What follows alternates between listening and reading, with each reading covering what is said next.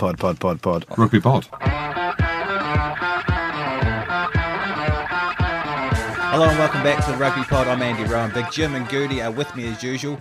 We're going to take a look back at a busy final round of Premiership action, Eddie Jones's England squad, and we'll be speaking to Bristol second row and England international Dave Attwood ahead of the Premiership semi-finals. So lie back, make yourself comfortable, make sure you're subscribed to Spotify. This episode is brought to you by Jiffy Lube. Cars can be a big investment, so it's important to take care of them. I once got a car that I started out with 25,000 miles on. I got it to over 200,000 miles because I took care of it. You know how you take care of a car? You take care of the maintenance, the oil, the brakes, all that stuff. And if you don't, you can have a car just completely fall apart. When your car needs maintenance, head to Jiffy Lube. They provide automotive excellence at speed. Get your oil change, brakes checked, tons of other multi-care services. It's all done by expertly trained technicians who actually care about taking care of you and your car. Jiffy Lube, car more. To find coupons and start an instant online estimate, visit jiffylube.com.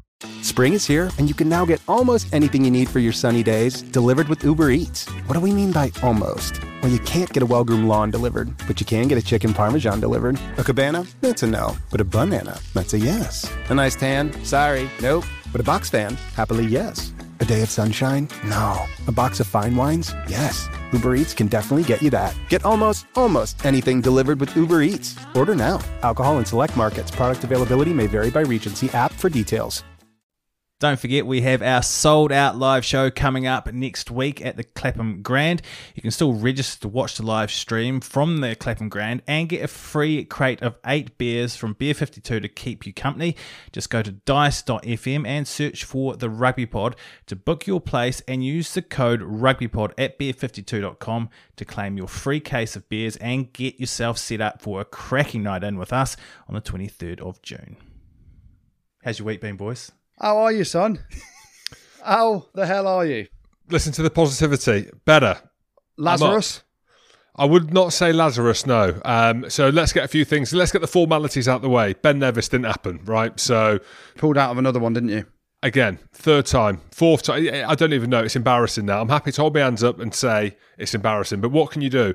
Now, there's a blame. Every time there's a blame, there's a claim. We'll come on to the claim later. The blame is, I'm going to call this guy out, friend of the show, Stevie Ferris. So I spoke to him before we did the podcast last week and said, mate, look, my back's fucked. What do I need to do? And as we know, Stevie Ferris has got arms like legs, but he's also had back problems, right? And he's bald. Not that that matters, but we'll just add that in there anyway. So Stevie said, you need to stretch it out. So before the podcast, I'm stretching it out and like squeezing against the kind of pain and the alignment. I was out of line, so I was trying to push myself back in line. Next thing I felt a pop before the podcast. I was like, all right, well, it feels a bit better. Couldn't walk for 3 days. And don't I know it, Jim? Have I been moaning? I mean, literally So you're on your back. Let's set the scene. You've been on your back for 3 days last week, and all you can do is play with your phone. You can't play with your kids. You can't get up and do any work. You can't walk out there. Up 30% screen time. The amount of messages that are coming through, the pictures, the best bit. Videos. I'll share this with the millions. So Jim's been on his back for 3 days. I'm like, mate, how are you going to the toilet? Like, is the missus having to hold you over the toilet, like help you in any which way? And he sent me a video of him peeing into a protein shaker cup because that is the only way he can go to the toilet. So because they are the longest cups. Exactly. And my goodness, if I thought it was small before, Jim, when your disc goes in your back, it gets even smaller, doesn't it? What's that about? Well, it's fear. It's like fear mode. It's like I always said, if my pants got ripped off in a rugby match, right, it would be worse than Paul Scholes. You may as well call me Jane. You ain't calling me James. You're calling me Jane. And comedy had to get me through. Now, on the Monday when we recorded the podcast, and thanks to Stevie Ferris, on the Tuesday, no word of a lie, I was crawling. You know that Wolf of Wall Street where he's crawling to the car because he's had a lot of chemicals in his system? Mine was obviously very different. Very different. But it looked very similar, is what I'm saying. So I'm crawling down the stairs like a snake, and I couldn't even lift myself up to go to the toilet. So obviously, I've gone in the protein shaker cup because it's extra long, and as you do, You video it and send it to your mates, do you not? Because that's what us normal lads do. So look, acceptance, as we know, is the first step to recovery. Now, I've just had to accept that I'm struggling. So a couple of back scans lined up this week, an epidural maybe. There's a few shout-outs, but I'm not giving the shout-outs to the people that have helped me until I am up and not walking, because I walked today and people are honking the horn. Obviously, podcast listeners shouting stuff out the window. What have you got up there? Talking about, and I'm laughing now. I can laugh because I'm not in that much pain, but I can't even turn my head left or right. I'm just literally walking not that I walk well anyway, but anyway, lads, I think I'm on the mend. I think I've got an epidural lined up. I'm not too sure.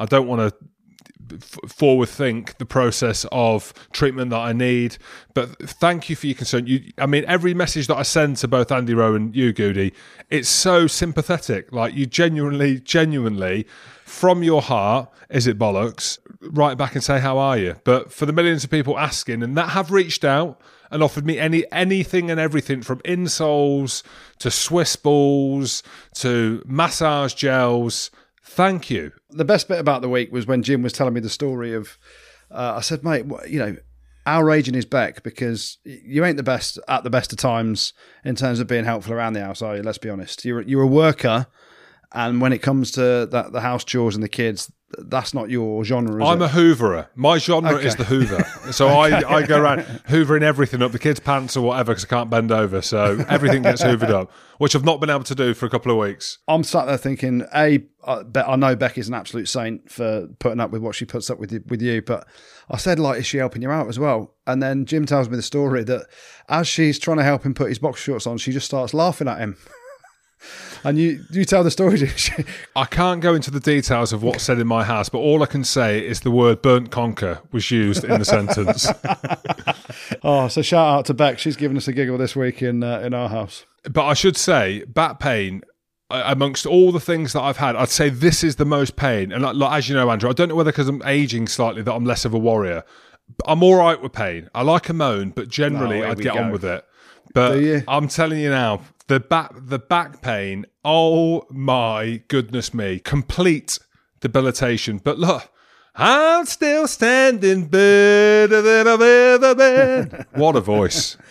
Let's just be clear, Jim. You promised the world, and time after time after time, just join my world and just say you can't do it because you fucked.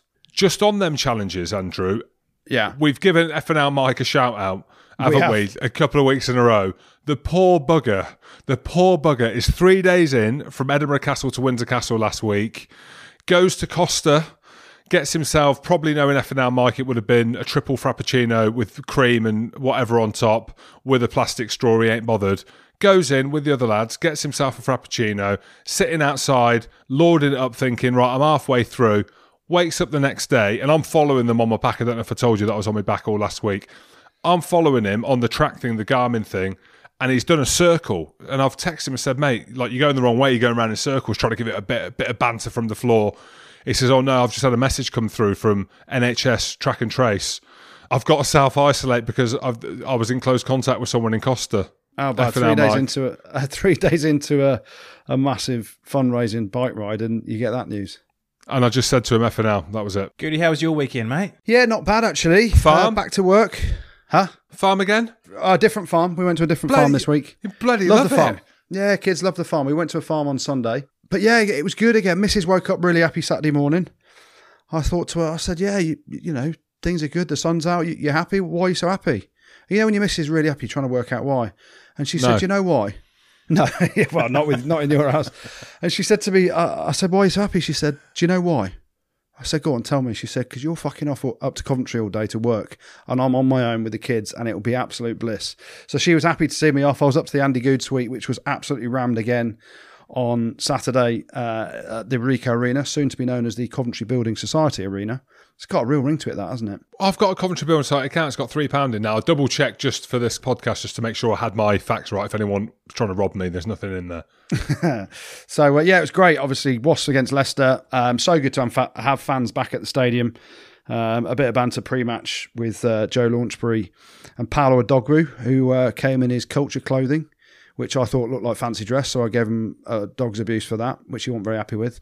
And he said to me, I haven't got anything in quadruple XL for you, Goody. So no free stash coming from his clothing range, let me tell you. We'll come on to the Premiership in a minute, but Eddie Jones named his England squad for the summer's tests against Scotland A, USA and Canada on Thursday. What do you guys make of it? Young and quite exciting seeing some of the players. I think the big thing, obviously there's going to be players from Quins, players from Bristol's, players from Exeter and players from Sale that are added to the squad over the next couple of weeks as they get knocked out of the Premiership or the Premiership ultimately comes to an end. So, but yeah, some really exciting play. Dan Kelly at Leicester, we've spoken about him previously. He played really well again at the weekend against Wasps. He was good. So looking forward to seeing him play. The likes of Hassel Collins and Radwan and Freddie Stewart in the back three. These are the sort of players that will get game time hopefully against Scotland A and probably put 60 points on them. And that builds then into the two test matches. Sorry, Jim. Sorry. It's but okay. It's true. Well, it might not be. So, yeah, I mean, listen, there's loads of places that are in the England squad. In my opinion, there needs to be more competition. Scrum half's one as well. Obviously, Ben Youngs has got, I think he's about 109 caps now or something. But we've never really seen anyone else push him. Danny Kerr was there. Sorry. Well, allowed to, yeah. Dan Robson, it's an opportunity to see him start. Obviously, Ben Spencer's there as well, Alex Mitchell. But Eddie Jones, all of a sudden, he starts listening to the podcast, he starts changing his tune, and he starts thinking, actually, I've got to make some changes. I need some young blood. I need to play a more attacking brand of rugby. So, to all England fans, you're welcome. And the one big thing is we're seeing these players excelling and playing an exciting brand of rugby in the Premiership, which Eddie Jones has always said isn't relevant necessarily to international rugby, which I get to a certain degree. But you're now picking these players, Eddie, because they are exciting, because they have got the talent, they have got the ability to beat people one-on-one. Hassel Collins has beaten, more defenders than anyone else at London Irish this year, and he's right up there in terms of the league rankings. So allow them to flourish in an England shirt. Don't put the shackles on them and play kick chase.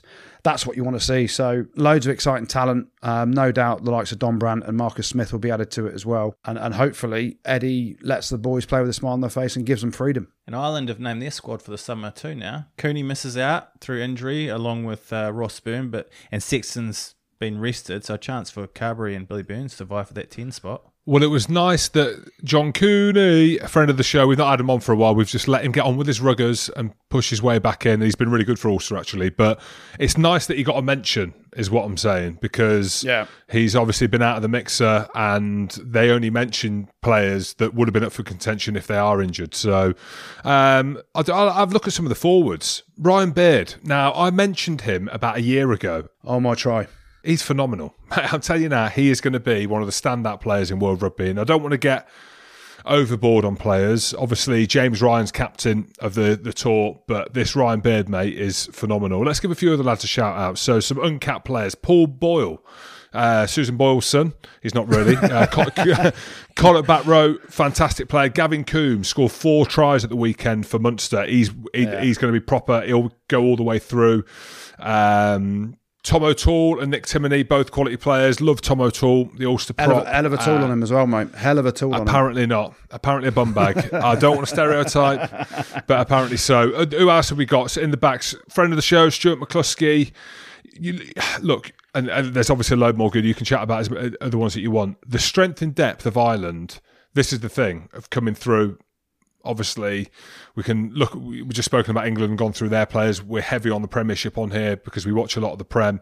The Pro 14 sometimes difficult to judge in terms of the players. Leinster have got the first, second, third, fourth string team, but there's some proper talent coming through the ranks, especially in the forwards of Ireland. So the headline out of that is that Johnny Sexton's being rested to try and have a full pre-season at the age of 35, 36. But I think the big news on it in terms of the backs is obviously Joey Carberry.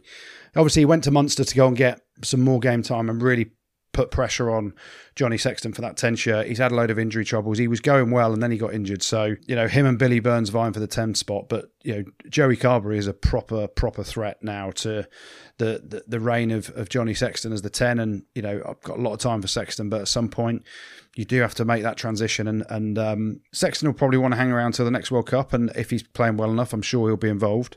But Carberry is proper talent. So looking forward to seeing him. Let's have a look at the Premiership now then, and the cancellation of Bristol v London Irish as well as Worcester v Gloucester made the maths and permutations a bit simpler. Leicester, Bath and Wasps were the teams to secure Champions Cup rugby in the end, weren't they? Oh, yes. And the fact that Leicester and Wasps have both qualified for the Champions Cup, even though Wasps lost to Leicester at the weekend, was what a game, news. though, right? Hell of a game, mate. It was about 46 degrees. Costa del Coventry it was. The pitch was looking stunning. The fans were back. As I said before the game, the Andy Goose suite was absolutely ramdingoed, but everyone was sat down with their masks on, following COVID rules. Eat out to take out to eat out, but don't eat out. But don't eat out. Now with 19th of July. Andrew, did anyone ask for me in the Andy Goose suite or not? They didn't, because know, Jim. I think, when you think, right, and this sounds mental, I think I was in there the last time it was open. Second last time. Oh, don't ruin it. Second last time. Well, we did the Prem final last year, didn't we? We did the Prem final last year. Well, you know what I mean, as in when things were like, Smoking Joe's or Simone Joe's or whatever, like when life was life.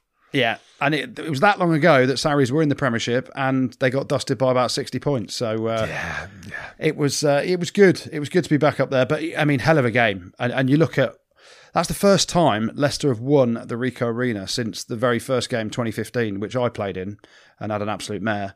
Dan Cole, I pulled his shirt up over his belly in that game and he chased me around the whole pitch for the rest of the game trying to get my belly out. So, it was a brilliant performance by Leicester, a brilliant performance by Wasps as well. So exciting, chucking the ball around. Wasps made a few errors where they're really pushing the envelope to try and get silly offloads away a lot of the time, but that's their DNA. Leicester were really good, really impressed. One thing for me, and I know Freddie Burns, big friend of the show. You're going to say the same as me. Carcassonne bloke who's going to Carcassonne. Can you believe it? Go on, you go. Yeah, Johnny McPhillips. Johnny McPhillips has played so well for Leicester this year, and he doesn't just play at 10, he plays at fullback. But I spoke to some very important people at Leicester, and they said it was just a numbers game around the salary cap.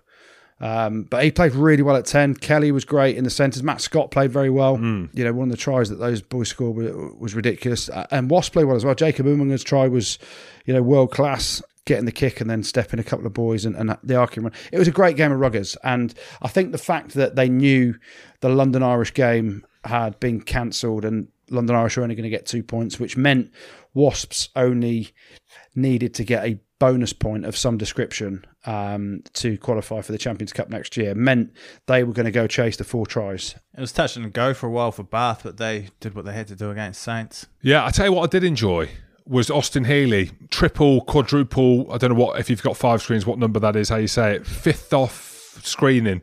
I did enjoy that, and I only watched the highlights from that game. Loads of tries, back and forth. Lucky for Bath. I don't want to be horrible. Lucky for Bath, to be fair, in the end. But Northampton plays some great ruggers. All I'm going to say is Josh Bayliss, oh my wheels. Unbelievable.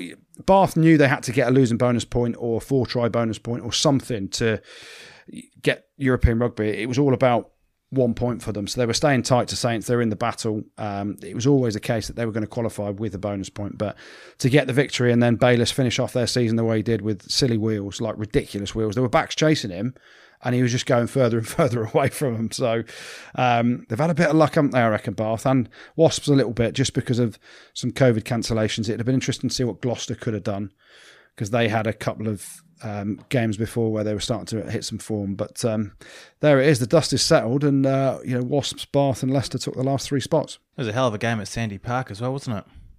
My word, I didn't realise if Sale were going to Sandy Park and got 5 points and Exeter got nothing, then they'd get a home semi. Yeah, it was looking that way, wasn't it? I couldn't believe it. I genuinely, Exeter went full noise. Yeah, no one thought that Sale could go there. And for 50 minutes, they looked unbelievable, didn't they? Physical. We keep talking about Dupree and Faf de Klerk and AJ McGinty.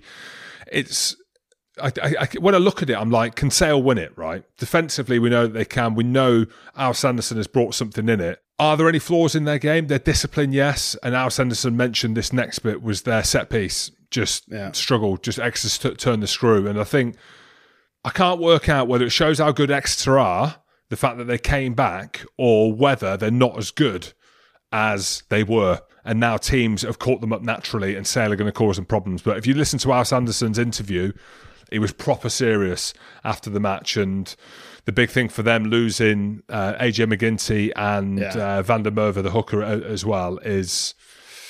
Yeah, I think that's the game of the weekend for me. Obviously, both games are going to be quality, but I can see Bristol beating Quins comfortably. Yeah. And but this one, I reckon Sale got a chance. And obviously, Sam Skinner's going to probably get a decent ban, 3 or 4 week ban for his high shot on Faf de Klerk. Dave Ewers has been cited, so we'll see what comes of that. Obviously, the citing commissioner thinks by citing him, they're saying it should have been a red card. So it now goes to the disciplinary procedure and see if he gets a ban. So, but the big thing for me for Sale is losing Akker van der Merwe at hooker. He gives them so much go forward. Now Langdon's a good player. He's a great player to come off the bench when you need some energy, and his set piece is probably a little bit better in terms of line out throwing than Akker van der Merwe's. But McGinty's one, it looked pretty serious in terms of a knee. I don't know if it was ACL or something, or medial, something like that. But to get stretched off, I can't see McGinty playing this week, and he has been integral to their success. Now, Dupree is a good player, but you go back some of the touches and just the game management of McGinty over the last 6, 8, 10 weeks has been phenomenal for Sale. So even if you do lose Ewers and Skinner, obviously Exeter have got players to come in of decent quality that will have as bigger impact as those boys. Whereas I think Sale, when you take AJ McGinty out and Akker van der Merwe, you're missing a massive amount of physicality from van der Merwe. He gets them over the gain line, 9 times out of 10 when he's touching the ball. And McGinty's class and game management and what he's produced in managing this team could be missed as well. So I think it's an advantage Exeter, especially being at home. Yeah, I think Exeter... but I want to see Sale. I want to see a change of guard because I love Al Sanderson. I love the way that Sale are playing. Obviously, Simon Orange is there, mates with his brother Jason, and I would like to see that. Bristol Quins. Who do you want to win, Jim? Bristol's. Just because no. What you had to think about it, did you? Well, I was just thinking about how the game is going to unfold because you've got two teams that want to play, but. Looking at the teams and whatever team Bristol field, and it's going to be interesting to see what their starting 15 is, especially in the back line. Does Max Malins play? Semi, the Piatows, and Quins are a team that want to try and outscore you. Are you going to outscore Bristol's? That's the big question, and I'm going to answer it for you. I don't think that they will. Yeah, I think when you're looking at that game, and there's a stat I pulled up on BT Sport a couple of weeks ago, Bristol's have got the top 3 defence and attack in the league in terms of tries scored and tries conceded. Quins are up there in terms of tries scored, but tries conceded, I think they're down in 10th, so they've conceded a ridiculous amount. And when you're playing Bristol with that firepower, the only thing is, in that game, neither team has got history of winning semi-finals and then going on to the final, really. Quins have a few of them, but that was years ago. Bristol's got absolutely humped in the semi last year against Wasps, didn't they? So that's a reminder to them that actually how well you play in the league is irrelevant. You've got to rock up on the day with these worldies that they've got. And, I'm hoping for a Bristol win by about 15. Well, it was Bristol who finished top of the table at the end of the regular season, and we can have a chat now ahead of the semi-finals with one of their key men this season. Bristol's England international second row, Dave Attwood, joins us. How are you, mate? I'm very well, thanks, guys. Thanks for having me on. So it's class to have you on. Weekend off, mate, let's get straight into that. When did you find out that you weren't going to be playing this weekend? Thankfully not, because it was about 40 degrees as well. The lads were hanging this weekend. We found out in the morning of the game. Obviously there were a few rumours, a few things come out on Rugby Pass and stuff on Friday night saying that there were reportings of COVID up at London Irish. So obviously, given the gravity of the fixture for us, there was a desperation to figure out whether that was true or not. And then, we got some messages on Saturday morning, kind of 9 o'clock, saying, right, well, game's on, come into work anyway, because obviously we've tapered off training towards the end of the week, ready to play the game. It's like professionalism these days. They're like, well, we're not going to miss an opportunity to train. So everyone come in. We're doing fitness. We're doing weights. We're getting no. Oh, no. Oh, no. I was going to say that's the worst news ever to say that, because boys love playing games, but when a game gets canned and you get absolutely flogged, or you're in the non-23 and you just get a flogging for the sake of it, it's literally the worst thing in the world, isn't it? And it was 40 degrees heat. I thought Pat Lam would be the sort of coach that would say, hey, lads, this is the best time ever just to get a load of beers in the change room and let's get to know each other even better. that wasn't the case. And he went down the flogging route, did he? Yeah, he went down the flogging route. I think so the guys who were down to play the game, some of the guys who'd clocked up a lot of minutes, they were sidelined for the running flogging, but everyone was due to get some weights, and we did a bit of team building, a few games and activities in the afternoon, try and make something of it. But it was a bit disappointing, really. Thankfully, because we got a home semi, obviously coming this week, there'll be an opportunity to say goodbye to some of the guys leaving more formally, because that was something that obviously was planned for this weekend, but we might have missed out on. Yeah, on that, Ats, as well, I suppose there's a part with that, and again, I don't want to start opening other teams up and the way this whole COVID thing works, but you look at Gloucester, obviously played London Irish a couple of weeks ago. Like, arguably, you've escaped as well from not playing against London Irish in what is, bringing me on to my next question, a massive couple of weeks for the club. Like, to top the table, you lads have been phenomenal this season. Apart from semi, or maybe add him in there, tell us some reasons why. Because looking at the way that you lads play in attack has been phenomenal. But I put a little tweet out about it, like Ats for England again. But the way that some of you lads are playing physically in the pack, I know Eddie listens. He said to Goodey, everything that we say, he's going to do the complete opposite. No, he gave us a nod of appreciation. But mate, why has it gone so well this season? Why has it been so good for Bristol? I think it's been a pretty upward trajectory since Pat took the reins 4 years ago. If you look at where Bristol finished, obviously coming up into the Premiership, finishing 9th and then 3rd last year, and then we finished the league in 1st this year. It's been an upward trajectory. That's mainly down to the philosophy of rugby that Pat plays, and I think, to be honest, that's gained us a lot of credit in the neutral camps. A lot of people like watching us play rugby because we're not necessarily always going to try and exert ourselves physically. We're not always going to try and offload out the back door and take quick lineouts and quick tap penalties. We'll try and mix it up and do a bit of everything. Let's rewind the clock a little bit further and go back to the week before last and the whole debacle / talking points at the back end of the Leicester game. Everything was centred around John Arfoa, and what people perhaps didn't pick up on was John Arfoa's banter to Steve Borthwick that said, "You won't be thanking me when I get the penalty, mate." Just before he's come back on. Yeah, I mean, there's obviously a bit of RG on the sideline, and obviously Steve's encouraging John to step up and get on the field, and John's a bit unsure, like most people were, about what's going on, what's written on the card, what's he allowed to do, what's he not allowed to do, what should he do, what shouldn't he do. And Steve starts kind of congratulating John, maybe a bit prematurely, saying, "Yeah, well done, John. Well done. That's very good of you. Very good of you." In that kind of slightly kind of condescending tone. And John, obviously, I think you caught it on the ref mic. He just turns around and says, "Oh, you won't be thanking me when we get the penalty. Cheer, boy." And it's brilliant. You were sat next to him or pretty near to him at the time on the bench after putting in a shift and coming off. Were you like, "John, mate, just sit down"? We weren't really sure what was going on, because obviously, like the scrum we'd been going pretty well in the first half, and obviously Johnny started the game and he'd come back a week earlier. He was out injured. Obviously, as you saw, he got injured against Gloucester, so he came back a week early. He hadn't passed all of his fitness tests and stuff like that. So the medical team, obviously, there's not enough time to tick all that off. So the medical team has sat down with Johnny and Pat and said, "What can we get out of you?" Carl Sinclair's tweaked his hamstring. He's not going to be available at all. Johnny's really not far away. Do we think we can get him into the game? Johnny's, well, yeah, I can play the game. I can start the game for you, but you're lighting a half-burnt candle kind of thing. I'm only going to last so long. And, well, you know what it's like when you get to 57 years of age. Your back stiff as a board, and that's before you've even started the game. And don't talk to Jim about backs at the minute. My God, I know what you mean. I played with that, so he knows. I was stiff as a board at 24. So he's played half a game in the cauldron that is Welford Road. Then he's sat on the sideline for an hour. At half time, he's come off, sat still on the sideline in the bacon heat for an hour, not doing anything because he's been taken off for a reason of injury. So he's kind of hobbled out of the chair with a Zimmer frame. And no one's really sure what's going on, because obviously there's the what's written on the card, what should happen, what shouldn't happen.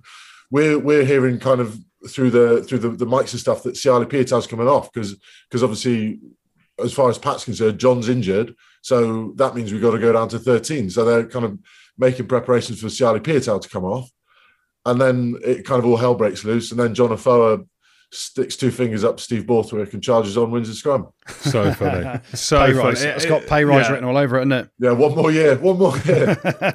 Just going back to what you were saying about Pat Lam and his ethos around expansive rugby, was there anything that you came across with him that he said in particular around his ethos where you're like, oh geez, that's a bit out there, that's a bit expansive, or that's a bit too much? I think two things. Firstly, when I first met Pat, it was very, very clear that he was running the show. And I mean that very respectfully, because I think that's the way a rugby club should. I think there should be one person, and the pressure is on them. It's their philosophy, it's their guiding light, their decisions on who does what where. And I've been involved in a lot of regimes under different management, and often it doesn't necessarily feel like the person at the top is the person pulling all the strings.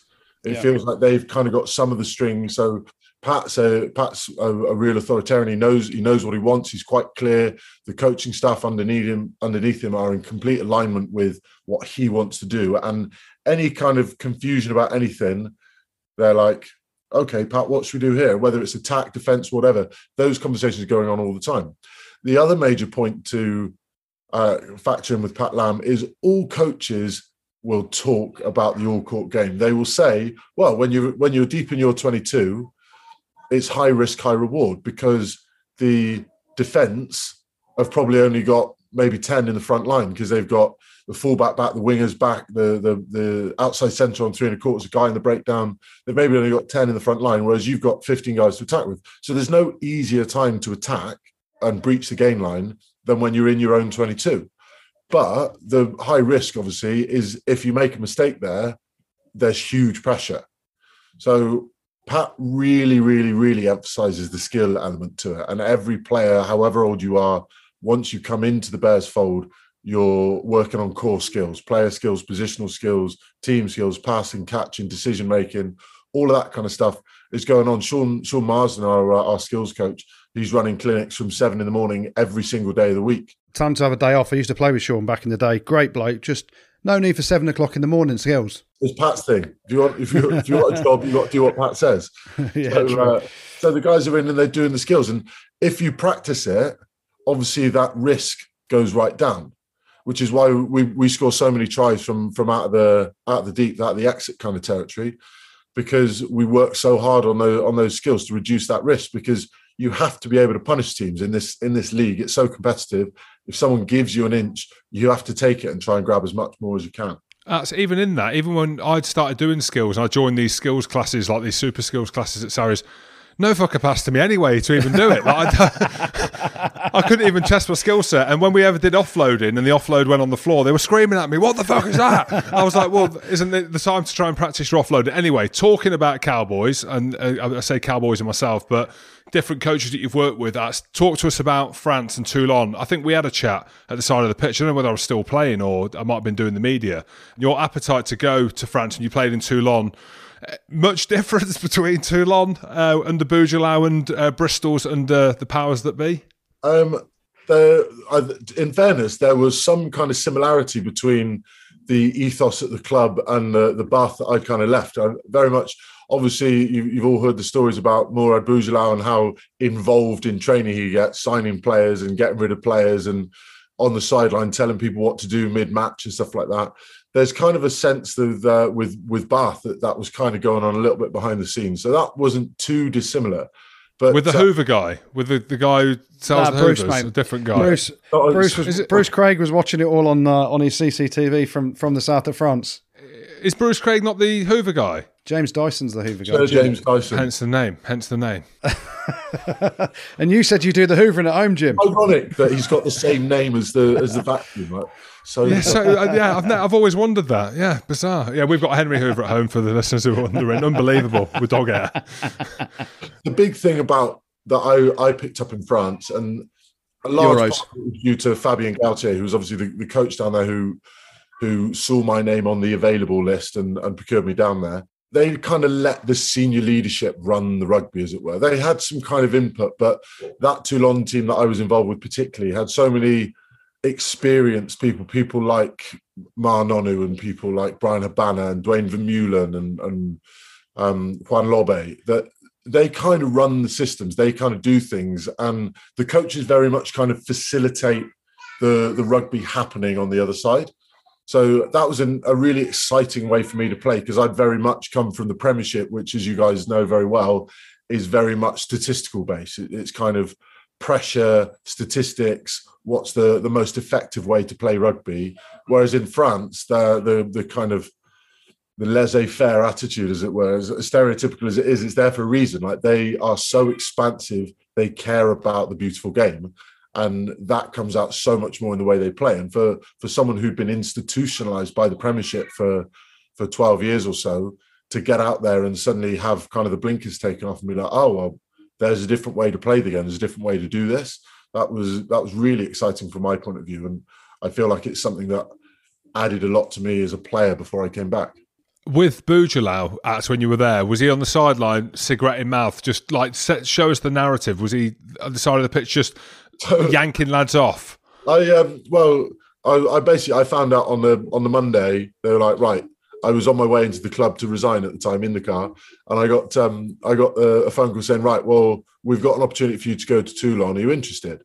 And I was like, well, yeah, that's slightly more attractive, I'll be honest, than the London Scottish offer you just shoved in front of my face yesterday.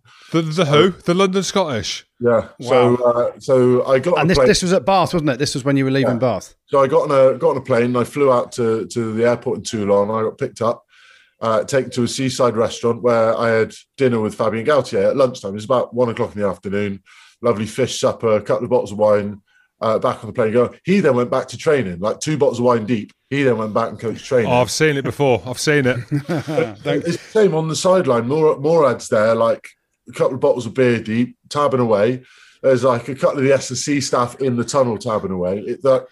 It's just such a more relaxed approach to the game. And I understand that when you're looking, the way that the English game particularly is geared up, you look at marginal gains around physical performance. And we're talking about, can you lift an extra 2.5 kilos every weight session in the gym? All these kind of tiny metrics. Yeah, I get that. But at the top of the game, at the very top of the game, if you look at kind of the Sarries team of 3 or 4 years ago, and the Bath team of 3 or 4 years ago, and the Leinster team of 3 or 4 years ago, if you look across that squad, physically, everyone's kind of there or thereabouts. There's no one who's got like, oh, well, they've got 27 players that are all jacked up, massive, quick as anything. Like, physically, everyone's there. The difference is upstairs. It's your ability to execute under pressure. And actually, I think their relaxed attitude of kind of enjoying the lifestyle, getting on with your life and not stressing too much about the marginal detriment that a cigarette before the game is going to have on you, actually, they get a lot more performance out of it. Amen. So you've basically gone to France for the lifestyle, the laissez-faire rugby attitude, the odd cig pre-match, and a load of euros. I mean, what a story! Or go to London Scottish.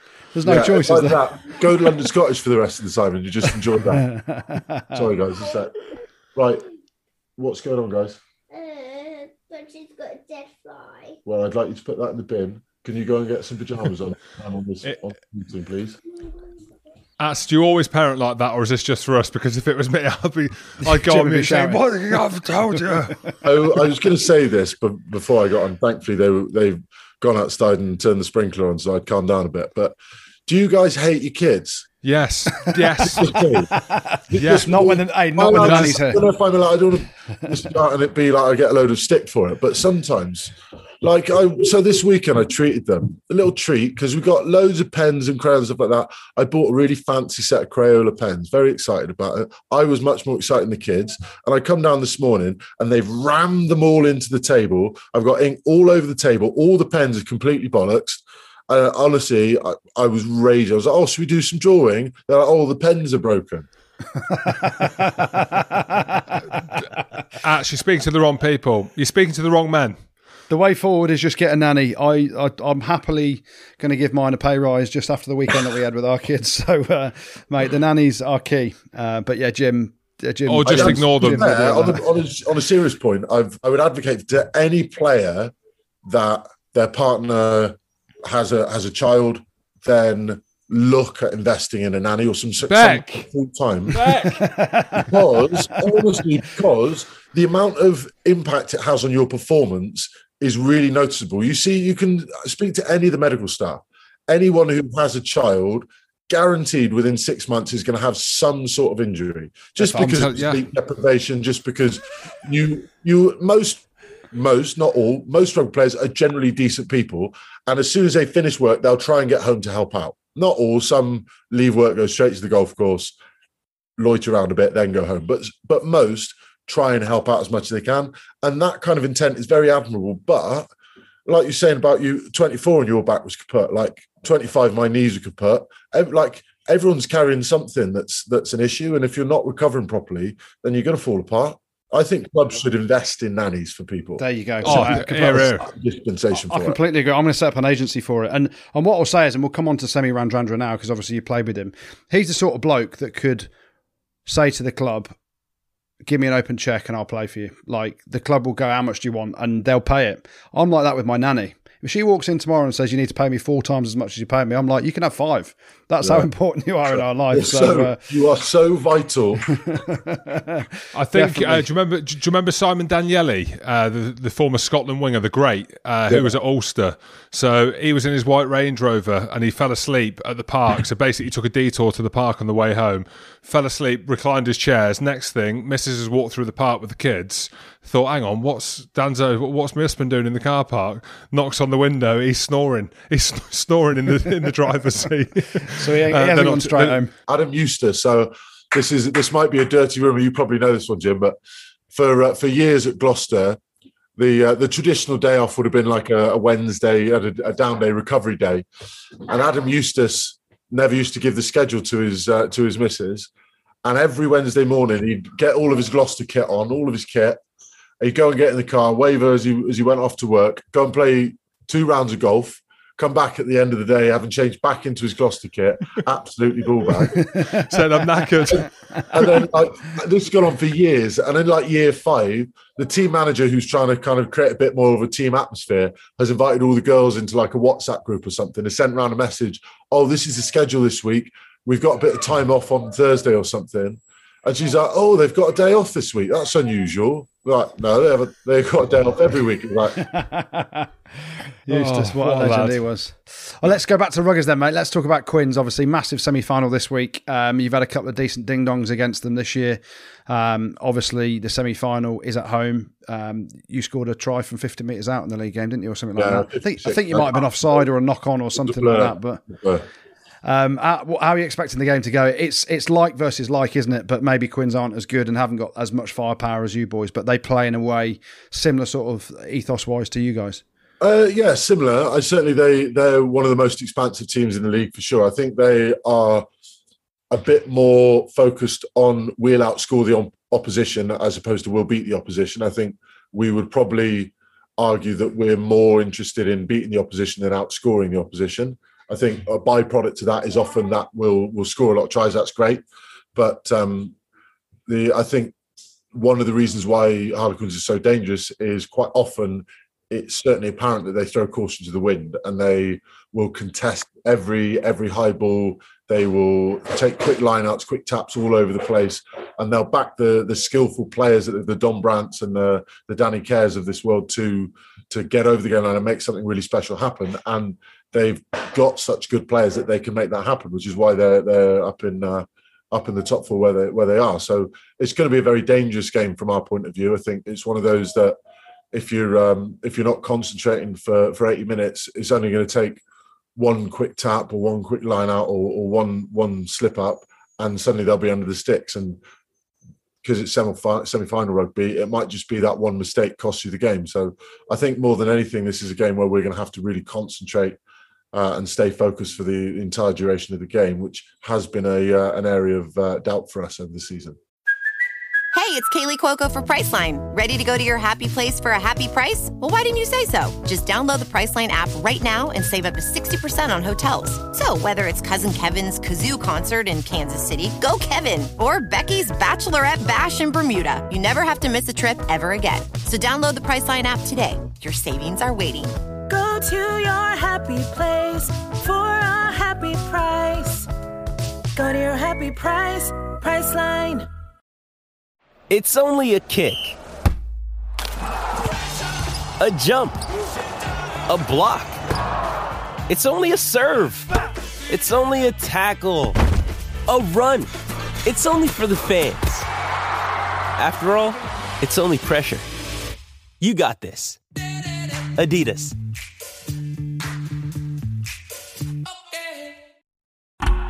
Oh, such a clutch pickup, Dave. I was worried we'd bring back the same team. I meant those blackout motorized shades. Blinds.com made it crazy affordable to replace our old blinds. Hard to install? No, it's easy. I installed these and then got some for my mom, too. She talked to a design consultant for free and scheduled a professional measure and install. Hall of Fame son. They're the #1 online retailer of custom window coverings in the world. Blinds.com is the GOAT. The GOAT. Go to Blinds.com for up to 45% off. Blinds.com. Rules and restrictions may apply. And we don't want to look too far into the future.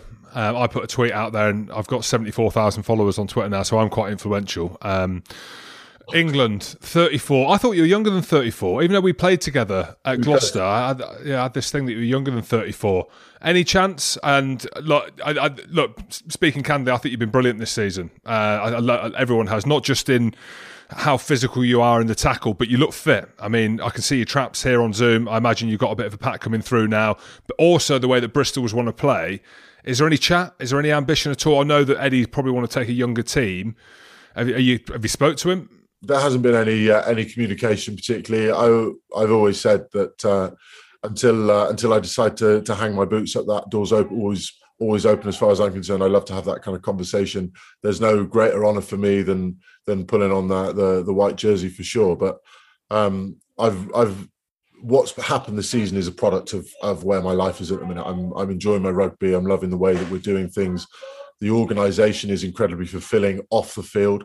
And that's kind of reflected for me on the field. I'm playing some really good rugby. I've got some great players around me. That always helps. But I'm just enjoying what's going on at the minute. So if Eddie needs an experienced head to come and guide the younger guys through, if he needs a bit of grunt, if he needs one of the Premiership's premier scrummaging second rows to come in and sort things out, then he's got my number. One thing people do say a lot about Bristol is the atmosphere and what goes on away from actually just the rugby. Can you give us some insight into what's different from your time at Gloucester, your time at Bath? It's really intriguing to hear that sort of attitude, because you hear it as a throwaway comment from a lot of people, but about other clubs, I generally believe it about Bristol, whereas at other clubs you perhaps wouldn't believe it as much. I think all clubs have the right idea.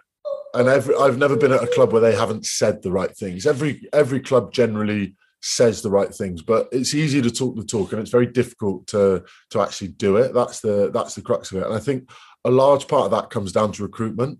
Pat's very selective, not just in the talent that he procures, but in terms of the kind of person that he procures as well. And I think we're very fortunate in Bristol with a lot of the senior players, particularly the John Afoas, Siala Pietaus, Steve Luatua, even Chris Vui, people like that, the real senior stalwarts of the team. Those are the kind of guys that know where the line is. You've all been on a team social where there's a few lads that kind of take things a little bit too far. Jim, and it goes to having you have a bit of fun, and then Jim Hamilton's throwing ice at someone across the bar, and then someone's guilty, yeah. And now you're fighting in a car park. And those kind of senior guys are very good at recognising when to add a little bit of vibe and momentum and when to actually pull back a little bit. And I think that's a product of recruitment much more so. I don't think you can ever just be like, right, lads, these are our buzzwords. This is what we're about this year. Let's make the ethos. Let's make it happen. I think a large part of it is you need to work at recruiting good rugby players who are decent blokes. And that will then kind of shine through in the philosophy and the way that it all melds together. And we're doing the same things that everyone else is. We've got fantasy football leagues, and we play ping pong, and we've got dartboards and all this kind of stuff, like the same as every other club around the Premiership. But we've got a very social environment. We try and do things together a lot. And when we get opportunities to kind of let our hair down and let a little bit loose, there are the right kind of people involved who ensure that we get to the point where we need to, but also that we don't step too far. And that helps kind of balance the squad out. And that is very, very important in terms of stopping those rifts from creating, because you know what it's like at the top flight of rugby, the haves and the have-nots, the team that get picked on the weekend, and then the guys on the Jim Hamiltons. More the Jimmy Cowans, I was thinking, the looser the gooses. And it's very easy for that to separate, and you kind of, especially after a beer or two, things to get to a bit fractious, and it's very important to keep tabs on that. And this environment, more so than any environment I've ever been at before, there's a real emphasis from the playing squad, not just from the coach staff, from the playing squad, of you've kept me out of the team. I'm happy for you. I'm happy for the team because I'm pushing as hard as I can. You've got the shirt. You've got an opportunity to play on the weekend. I'm happy for you. And that's something that is very hard to generate, and it's something that we're fortunate we've got in abundance. I'm just glad ice throwing still goes on in bars, Jim. No, this was circa 2010 or 11 when you were... Yeah, when you're allowed to do it. Ask before you go, because you're a philanthropist like myself. I can't even say what, Jim? A philanthropist. Basically, you're an intellect. You're an intellect like my good self, Ats. Are you trying to say I'm a philanthropist or a philosopher? That's the one. Both of them together. That was philanthropist, isn't that, Jim? What are you on about? Whatever that word is, I thought I was, or I am. I'm not. Just call me the philosopher's stone. That's what you're doing outside of rugby, because I don't think it's, not that there's anything wrong with becoming a painter and decorator or a bricklayer, but you're doing some more academia. Am I right in saying that? Yeah. So before we crossed paths and you set me on the straight and narrow at Gloucester, I'd read an undergrad degree in physics and philosophy. I have just completed. I'm awaiting results for law conversion. In fact, I had my exams the week we played Sale away. I had 3 24-hour exams on the Monday, the Wednesday, and the Friday. So I woke up in the hotel in Manchester, got my exam at 9 a.m, and started scribbling away. And then at kind of 5 o'clock, had to down tools, go and play the game in Salford, finish the game, back in the changing room on my laptop, back on the bus on my laptop, finish the exam. So thankfully, I've kind of through the other side of that now, and I'm looking to get involved in some kind of legal capacity at the minute. I've got some opportunities at the minute. I'm representing people at the club at the minute. I'm trying to straighten all this business of the Leicester debacle the other week out with Pat, and helping to try and kind of smooth that over and make that disappear nice and quietly. But I've been fortunate enough to be able to represent a couple of the players in the squad for citing hearings and stuff like that, which has been a great experience for me, but a nice kind of precursor for life after rugby. It'd be nice to get involved in rugby in some capacity. Well, from one philosopher to a lawyer, then what am I called? A philanthropist? A joker. Jim, do you know what a philanthropist is? That's someone that raises money for charity. So that's completely wrong. He's an academic. Jim, you're a joker. Bottom line. I am. Done. Very true. But Ats, it was class having you on, mate. Right, nice to speak to you guys. Thanks for having me. Thanks, Ats. Best of luck for the weekend. Thanks so much. Catch you soon. Cheers, Ats. Love that, mate. Top lad. Yeah, mate. He really is a top boy, isn't he? It's still rocking it at 34. But just hearing, he's happy to talk stuff, isn't he? You know, mentioned Gloucester when you're scrapping in the car park after lob. Who did you lob ice on and then scrap in the car park? That's what I'm like. Well, someone threw ice at me. Basically, when I was at Gloucester, someone's lobbed ice at me, and because I had a bit of a temper on me, I've thrown it. I just blamed whoever was laughing, and I threw it over that way. Next thing, a table goes up. Jimmy Cowan's got a pair of pants in his hand that he's ripped off one of the lads, and all hell breaks loose. Those were the days. But good to see that Ats has outgrown them days, but it gave him a strong foundation to become the academic that he is now. I cannot believe, I was thinking in my head, what am I? I'm a philanthropist. Why can't I say it? A philanthropist. And Saracens will be back in the Premiership next season, Jim, after they won the first leg of their Championship playoff final against Ealing 60-0 away from home. You thought Ealing's defence was pretty good, though, didn't you? Yeah, hell of a tweet, Jim. Hell of a tweet, People Jim. thought I was taking the piss. tweet. I tweeted it after about 10 minutes. It didn't feel like a 60-point victory. And it was. But that's what I mean. That's actually the gulf of difference. I don't, like Billy mentioned after the game that, you know, that's the performance that they wanted. That could have been 70 or 80. I thought Ealing played as well as they possibly could. That's not being horrible. Defense. You're saying all that and they had a good defence, Jim, you said. They were physical in defence. For the first 20 minutes, they were. I mean, I think it might have been 20 minutes after that. I spoke to Kelly Brown and we were chatting about it in the lead up or whatever. He's obviously left Glasgow and now Glasgow are flying. He's gone to Sarries and he's on the pitch line with his mask on. He's all over doing the media, which is great. We're getting a bit of insight from them. But I think naturally they were worried about that game. Of course they were. There could have been a red card. Anything could have happened. But on paper, you should be winning 60-0 against Ealing. Really, shouldn't you? They had nothing apart from an amazing defence. I'm not being sarcastic either. Like as in the tackle, they were tackling Billy, tackling Mako. Swinnow got banned back about 10 times. And every time he carried the ball, was Swinnow not man of the match? Yeah, he was. Yeah, but that was I think Flatman or Topsy Ojo gave him just to take the piss out of me. He was very good. And this is the big thing. Obviously, listen, Saracens got relegated for the reasons that we all know about. Well, Ealing are by far and away the best team outside of Saracens in that Champo. If Ealing played Worcester, who have won one game all year, the first game of the season, I think they'd have been super competitive. So, you're playing a team that's broken the salary cap for 6 years on the spin, got British Lions galore in their squad and internationals everywhere else. It's never going to be a close scoreline, is it, when there's something as serious as promotion on the line. So, Saracens were dominant with the team they picked. Farrell looked like a 14-year-old boy with his cap on, kicking in the warm-up, but played pretty well. And we're going to see Sarries back in the Prem next year with, just check the wage cap. That's all I'm saying. Well, let's have a quick look at the Pro 14 as well. What's going on with the Rainbow Cup, Jim? Because Benetton went straight through to the final against the Bulls this weekend after their game against Ospreys was cancelled because of COVID. Yeah, Benetton flying the flag, unbeaten this year. So fair play to them on home soil against the Bulls. Looking at the stuff around the Bulls coming up, they've had to be vaccinated. I don't know whether they've got to go via a couple of different places in Europe. Stevie Ferris, friend of the show, is going to be over there co-commentating. Is it going to happen? I think it is going to happen. I think Jake White's over there. Yeah, well, Jake White's over there, director of rugby, read some stuff saying that everything's in place for them to go. Whether or not they take their full squad over or they'll leave some of their South African players over.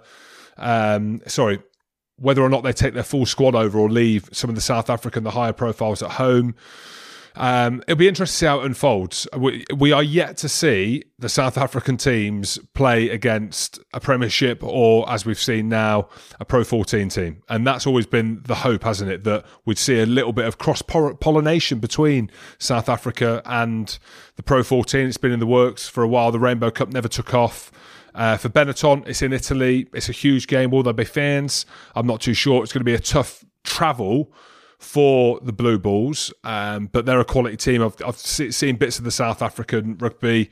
So, mate, the South Africans, it is what it is. Big, physical, hard blokes.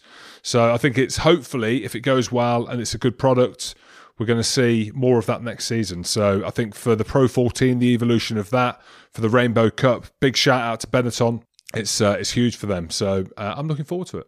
Well, should we have a look at the rumour mill? Go on then. Mike Ford has been pushed.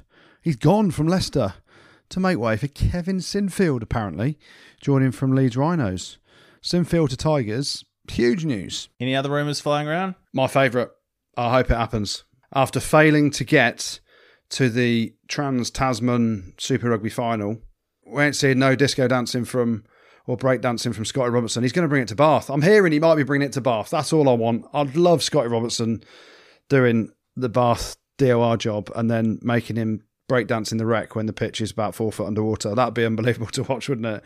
He is a man that could bring out the Hoover and be dancing around with a Hoover and stuff like that and make it look unbelievably cool. I'd love to see that bloke. I'd love to see Scotty Robertson come over to the UK. He's obviously at some point in line to take the All Blacks job whenever that time comes. It seems like you have to be about 85 before you part company with the All Blacks. Well, their job's up this year. They ain't changing that, though, are they? Is it the same narrative in New Zealand with the All Blacks, Andy Rowe, with us talking about players and Eddie's like, no, whatever them jokers say on the rugby pod, it ain't happening. When we're and everyone else is bigging up Scotty Robertson for doing the breakdancing, is it the same thing? They're like, no, we're not having this bloke. So Scott Robertson is like the Sam Simmons. I don't think New Zealand are changing Fozzie, Ian Foster, before the World Cup 2 years out. He's staying in that job. Are you mates with him? No, just it's his nickname, isn't it? Gats told me his name's Fozzie. So, mate, I think he will stay in the job to the World Cup. You might see Scott Robertson sign a 2-year deal with Bath. Please let Scott Robertson come to the Premiership and take over the reins at Bath. And then Scott Robertson, at some point, he's destined to be the All Blacks coach, isn't he? There was something out there about George Ford leaving Leicester. Interesting.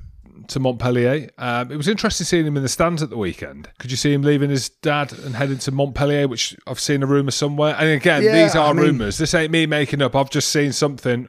Let's just say he's gone. Well, the only other place you could see him go to in the Prem really is Sale, dependent on AJ McGinty.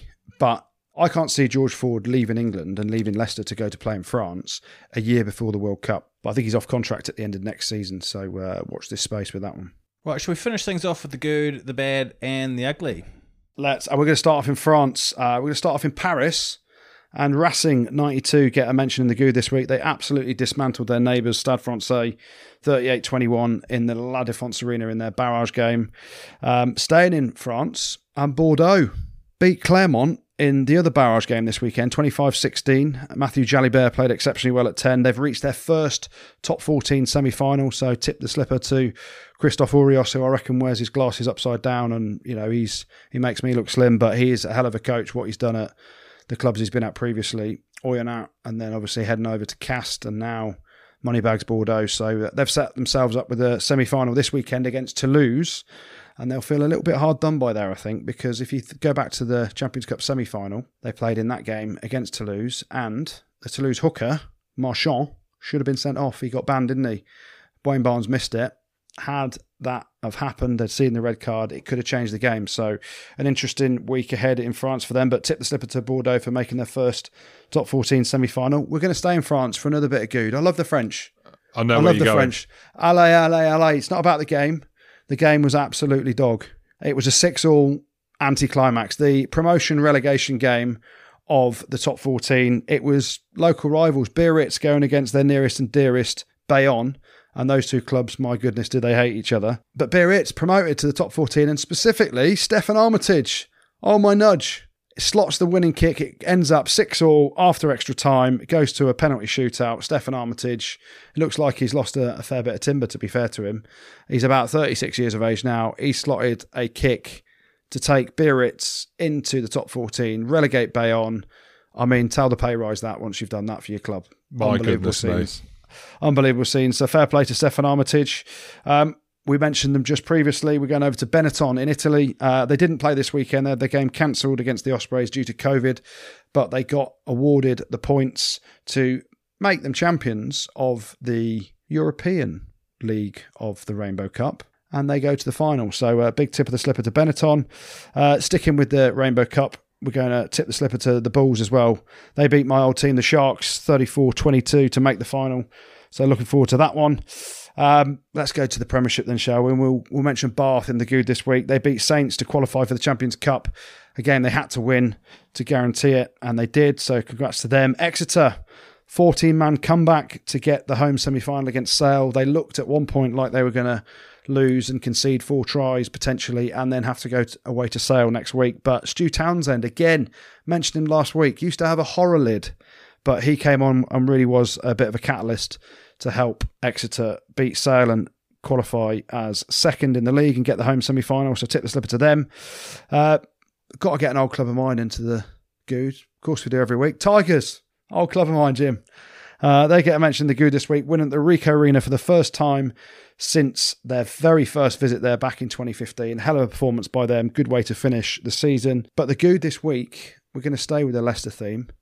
And Jim, this is a man that you'll know as well. The good this week is going to Doc Newey, who, for people that watch the games on BT Sport, you'll see the doctor with the flat cap coming on the field for Leicester Tigers. He's Leicester Tigers, or he has been Leicester Tigers matchday doctor for the last 20 years. So a brilliant amount of service. Dr. Flatcap, Dr. Newey, as they call him, an absolute legend of the game as well. So he's retired at the weekend.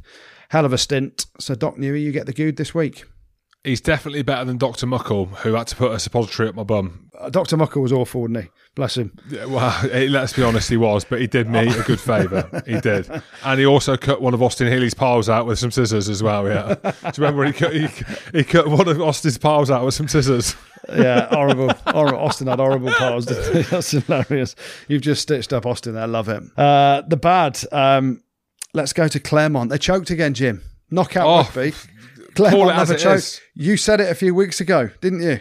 They choke in knockout games, and they've done it again away at Bordeaux. Absolutely shocking performance, I thought, at times. Discipline was poor. What else was bad? Ealing Trailblazers taking 60 in the first leg of the final. Never good. Defence was good, though. Defence was good, according to Jim Hamilton. What else was bad? The idiots who broke in again and vandalised Amptill's club and first team pitch, the dugouts, the tower where they record the games from, and all the sponsorship advertising boards. What are you doing, people? The absolute idiots that have done that have to get a mention of the bad. And thoughts with Amptill Rugby Club. It's not the first time. It won't be the last. Unfortunately, there are some absolute scumbags around that keep doing that. So that's not good. But the bad this week is some really sad news, and the news of the death of former Gloucester centre and England Sevens international Jack Adams, who we found out last week had been diagnosed with terminal cancer. Unfortunately, he lost his life and his battle over the weekend, and he leaves a loving family, 3 children and a wife. A real quick battle, unfortunately, with cancer. And our thoughts from everyone at the Rugby Pod go, and the whole of the rugby world actually go, to his family and friends and everyone that's been affected by it. He was diagnosed with terminal cancer and passed away over the weekend, and the RPA have set up a fundraising page to support his family and a local charity that he wanted to support as well. So you can find out more information at justgiving.com/campaign/support Jack Adams. So some really bad news there from the rugby world, and we wish his family and friends all the best. Yeah, I think on that note as well, Goody, it's really hard. Like, you can hear you trying to contextualise it and get through the detail of how people can donate, and it's one of them where what can you say? Like, how do you say it, or what can you do, and these things. And his brother Joe was the one who broke the news, today being Monday, the day we record the podcast, and I messaged Joe just privately, obviously, and said how sorry and how difficult it must be, and that we're all thinking of him. And he said that the family are overwhelmed by the outpouring of emotion and affection towards Jack and his family. But yeah, our thoughts go out to everyone who knew Jack, and obviously his nearest and dearest. It's just tragic. It's just, you can't put it into words. Yeah, definitely. And then the ugly this week, only one bit of ugly. We mentioned it earlier. Sam Skinner's hit on Faf de Klerk, shoulder to the head. He's probably going to get a ban for the next few weeks. It probably rules him out of the semi-final and final, but we'll wait and see on that. So that wins the ugly this week. Thanks, Goody. Thanks, Jim. Thanks, producer Tim. And thank you very much for listening. And don't forget to check us out on YouTube and head on over to Spotify. And we'll see you there. Rugby Pod. Spotter pod.